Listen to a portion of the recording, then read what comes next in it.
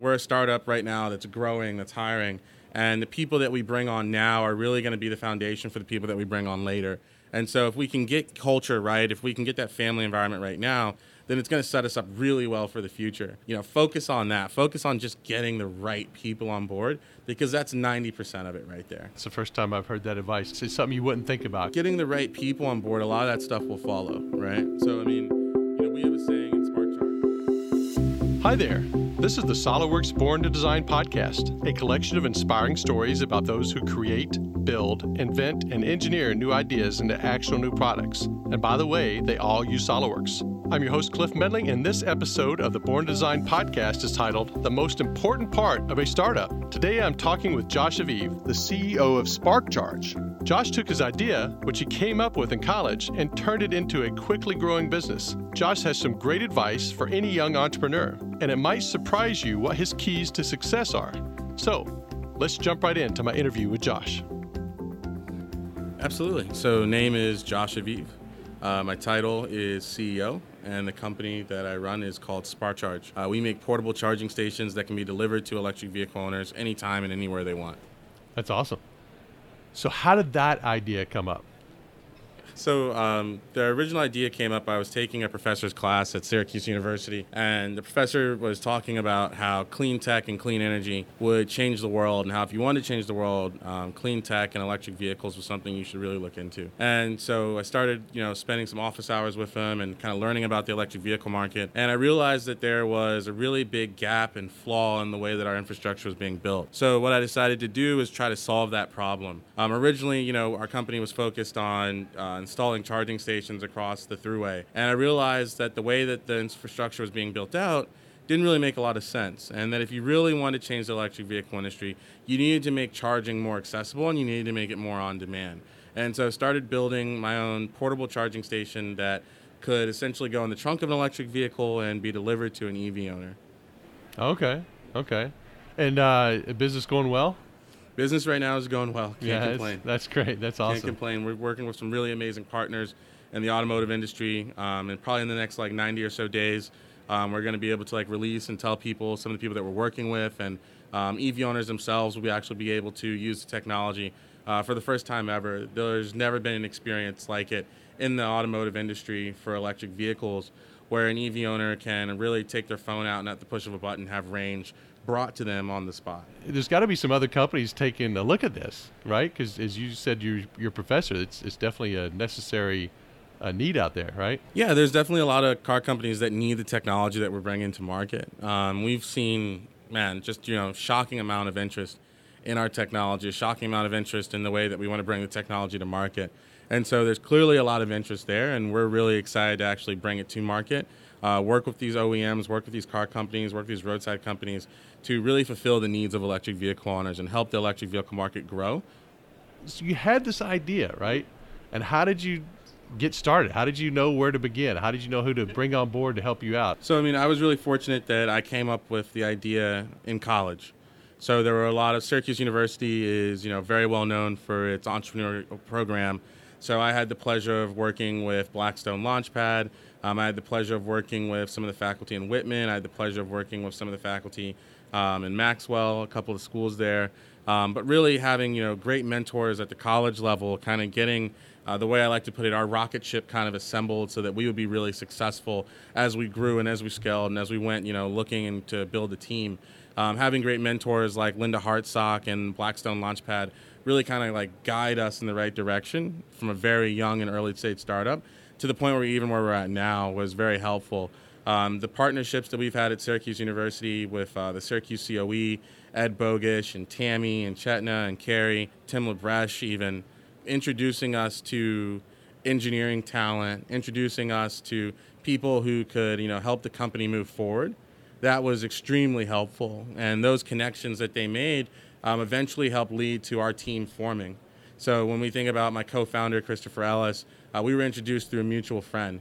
And that mutual friend introduced us, and then Chris knew another person, Richard Whitney, who said, hey, this guy would be really amazing to come join your team, and he became our third co-founder.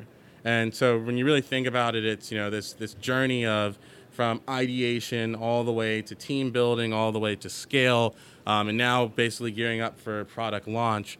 There's a host of people that have really like gathered around SparkCharge and helped to get to where it's at. That's great. So it sounds like you had a lot of great people who come to help you out. So they really saw the value in your idea. They Definitely. really saw that there was something that this had value for the market, and so they really jumped on board to help you out. Absolutely. So with that, what would you do differently, or what advice would you give to another entrepreneur or Josh of 4 or 5 years ago? Absolutely. I would say, if I had said this to myself, a couple of years ago, that version of myself would be like, you're crazy. But I would say, be patient. But at the same time, continue to move as fast as possible. But I would say, some of the things that, the entrepreneur in me, even a year ago or 2 years ago, would, say, oh, well, that's, that might be a problem. The entrepreneur in me now is like, dude, that's not even a big deal. So I think, be patient, move as fast as possible, continue to focus on building a family.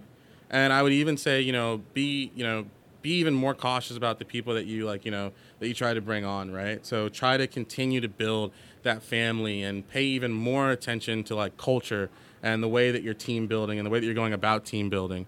I think that would, I'd definitely say that too. I think that's an excellent point, because you definitely seemed like you've brought along the right people involved in this process. And so, yeah, you're not thinking about building a culture. You're just trying to get a product at the door. So that's a great point, yeah. Yeah, so I mean, at SparkCharge, we always like to say whenever we bring somebody on, it's like, it's not welcome to the team, it's welcome to the family. We're a startup right now that's growing, that's hiring, and the people that we bring on now are really going to be the foundation for the people that we bring on later. And so if we can get culture right, if we can get that family environment right now, then it's going to set us up really well for the future. And so, in asking, what would you say to your younger self, I would say, focus on that. Focus on just getting the right people on board, because that's 90% of it right there.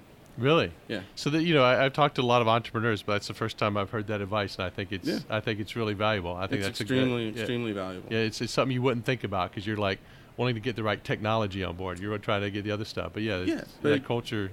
Getting the right people on board, a lot of that stuff will follow, right? So I mean, we have a saying in SparkCharge where it's like, you should really want to wake up every day and be excited about coming in and working with the people that you're going to work with. It shouldn't be a day where you're like, oh, I got to go in and see this guy, or I got to go deal with that guy. It should be, like, I want to be here. I want to work, because when times get hard, when there's a challenge that needs to be, solved, and things and problems that need to be solved, it's coming together as a team and working together and wanting to work together and sharing ideas and being inclusive that's really going to help you get over that problem or find a solution to that problem. And if it's more of like every man for himself because, this guy is smart or this guy wants to, be a lone wolf or some things like that, then a lot of times you're not going to get the benefit of that like team and of that family culture. You're not going to be able to solve those problems as quickly. That's great advice. I'm very impressed, Josh. Especially you're a young guy to figure out this culture and this family. Yeah. Well, trust me, I turned 50 this year, so it's, you got nothing on me. But that's amazing that you recognize that the culture was a big part of it. Yeah. So I'm just curious more about the culture. How do you try to mold or develop that culture in the work environment there? Yeah. So I mean, it's a couple of things. Number one is really, it comes down to the hiring process. So, is your hiring process focused on, talent and skills? Can this person do this task? Or is it focused more on, okay, does this person have the ability or potential to do this task? And do they fit in well with the culture? One of the questions that we always, we joke around and we always ask is, hey, would you take the trash out? And, we've never asked anybody to take the trash out. But it's a really interesting question that really shows where people's mindset is when it comes to team building. Some people, say, oh, well, that's not, my job. And, that lets you know, okay, well, you're more focused on the title and the position and things like that. And some people say, yeah, if the team's working on it, then I'm in. And that's really the type of people that we want. So I think you can weed a lot of people out just by like fine tuning your interview process, asking questions that, are still technical, but are more focused on figuring out what motivates that person and why that person really wants to join a startup. When it comes to hiring at startups, one of the things that you hear a lot of people say is, oh my gosh, I really want to join a startup. But, get them in an interview room for 15 minutes and ask the right questions, and you'll really see where their heart is and whether it's not they want to join a startup or they like the idea of joining a startup because it's somehow sexy or it's somehow appealing to them, the idea or notion of joining a startup. But in reality, startups can be fun, they can be sexy, they can be awesome, but there's a lot of hard work that goes into it. Absolutely. I know it's. I have kids in high school, and everybody says, "What do you want to do when you get out of school?" "Oh, I want to be an entrepreneur." Yeah. So it's a popular word these days. But I don't think any of them know what it takes. It takes a lot of work. Yeah. It takes a lot of work. It takes a lot of sacrifice, and we hear that all the time. "Oh, I want to work for a startup," and I think it's so hard to kind of boil down, well, that's what this means, right? The choice, to be an entrepreneur, that's what this means, because it's a lot. It's a lot of work. It's a lot of time. It's a lot of sacrifice. You're going to, constantly be busy. Sometimes you're going to constantly be traveling. You're not going to be able to see loved ones and things like that. Because, as an entrepreneur, your goal should be to better the world. Your goal should be to bring forth a product or solve a problem or have a solution to a problem that makes the world a better place. That's the only reason that people will buy something genuinely. You need to solve a problem for someone. And a lot of times when you're trying to solve a problem for someone, or when you're trying to solve a problem for an industry, or trying to solve a problem for a market, that's not the easiest thing to do, and it's not the quickest thing to do, and it's going to take a lot of time. It's going to take a lot of reiteration and things like that. And so I always think it's funny when people say, "Oh, I want to become an entrepreneur." It's like, great. Well, what problem are you going to solve? And are you committed for the next 3 to 5, maybe 8 years to actually solve that problem? Because it might be 2 or 3 years before you even get your first iteration or product out the door, and it might not be what you think it is, and it might not be what people want by the time you get it at the door. So how invested are you into truly becoming an entrepreneur? How invested are you into truly solving the problem that you say you want to solve? That's a great point. But I love that. I love the culture that you've. I want to come see. I want to come visit the company. See the culture firsthand. So we've got offices in Somerville and Buffalo. Oh, Buffalo. Okay, I thought you guys were just Somerville. Excellent. So when you come with the idea, I'm sure there was some hurdles in there, but when did you feel like you had something? You really started had something that was sellable, that it was clicking, and you were filling the need out there. Absolutely. So it really came through trial and error. We didn't get it right on our first time. It took a couple of iterations and doing a couple of different business models, and what really clicked was when we started moving towards working towards OEMs and working with companies, we realized that their need for our product was massive. Their need for our product was huge, and they were willing to work with us immediately on it. I feel like I've answered a lot of questions. What did I not ask? What's the question you get that I No, I think you hit on all of them. Appreciate you having me. Oh no, show. Josh, this is great.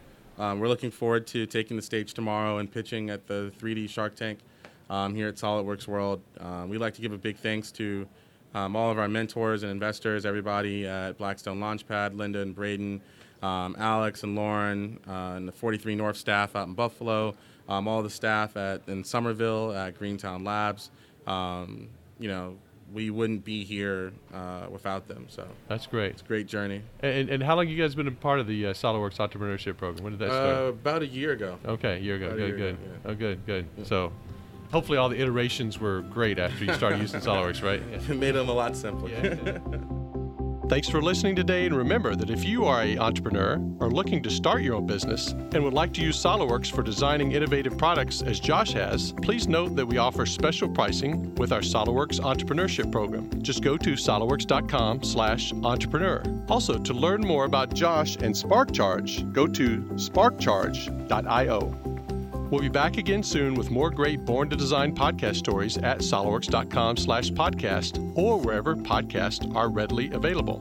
Until then, keep innovating. I really hope that what you heard today has inspired you. If you enjoyed it, please head over to iTunes, search for the Born to Design podcast, and leave a 5-star review so that this podcast will be recommended to more people, helping us expand the Born to Design community. Thank you.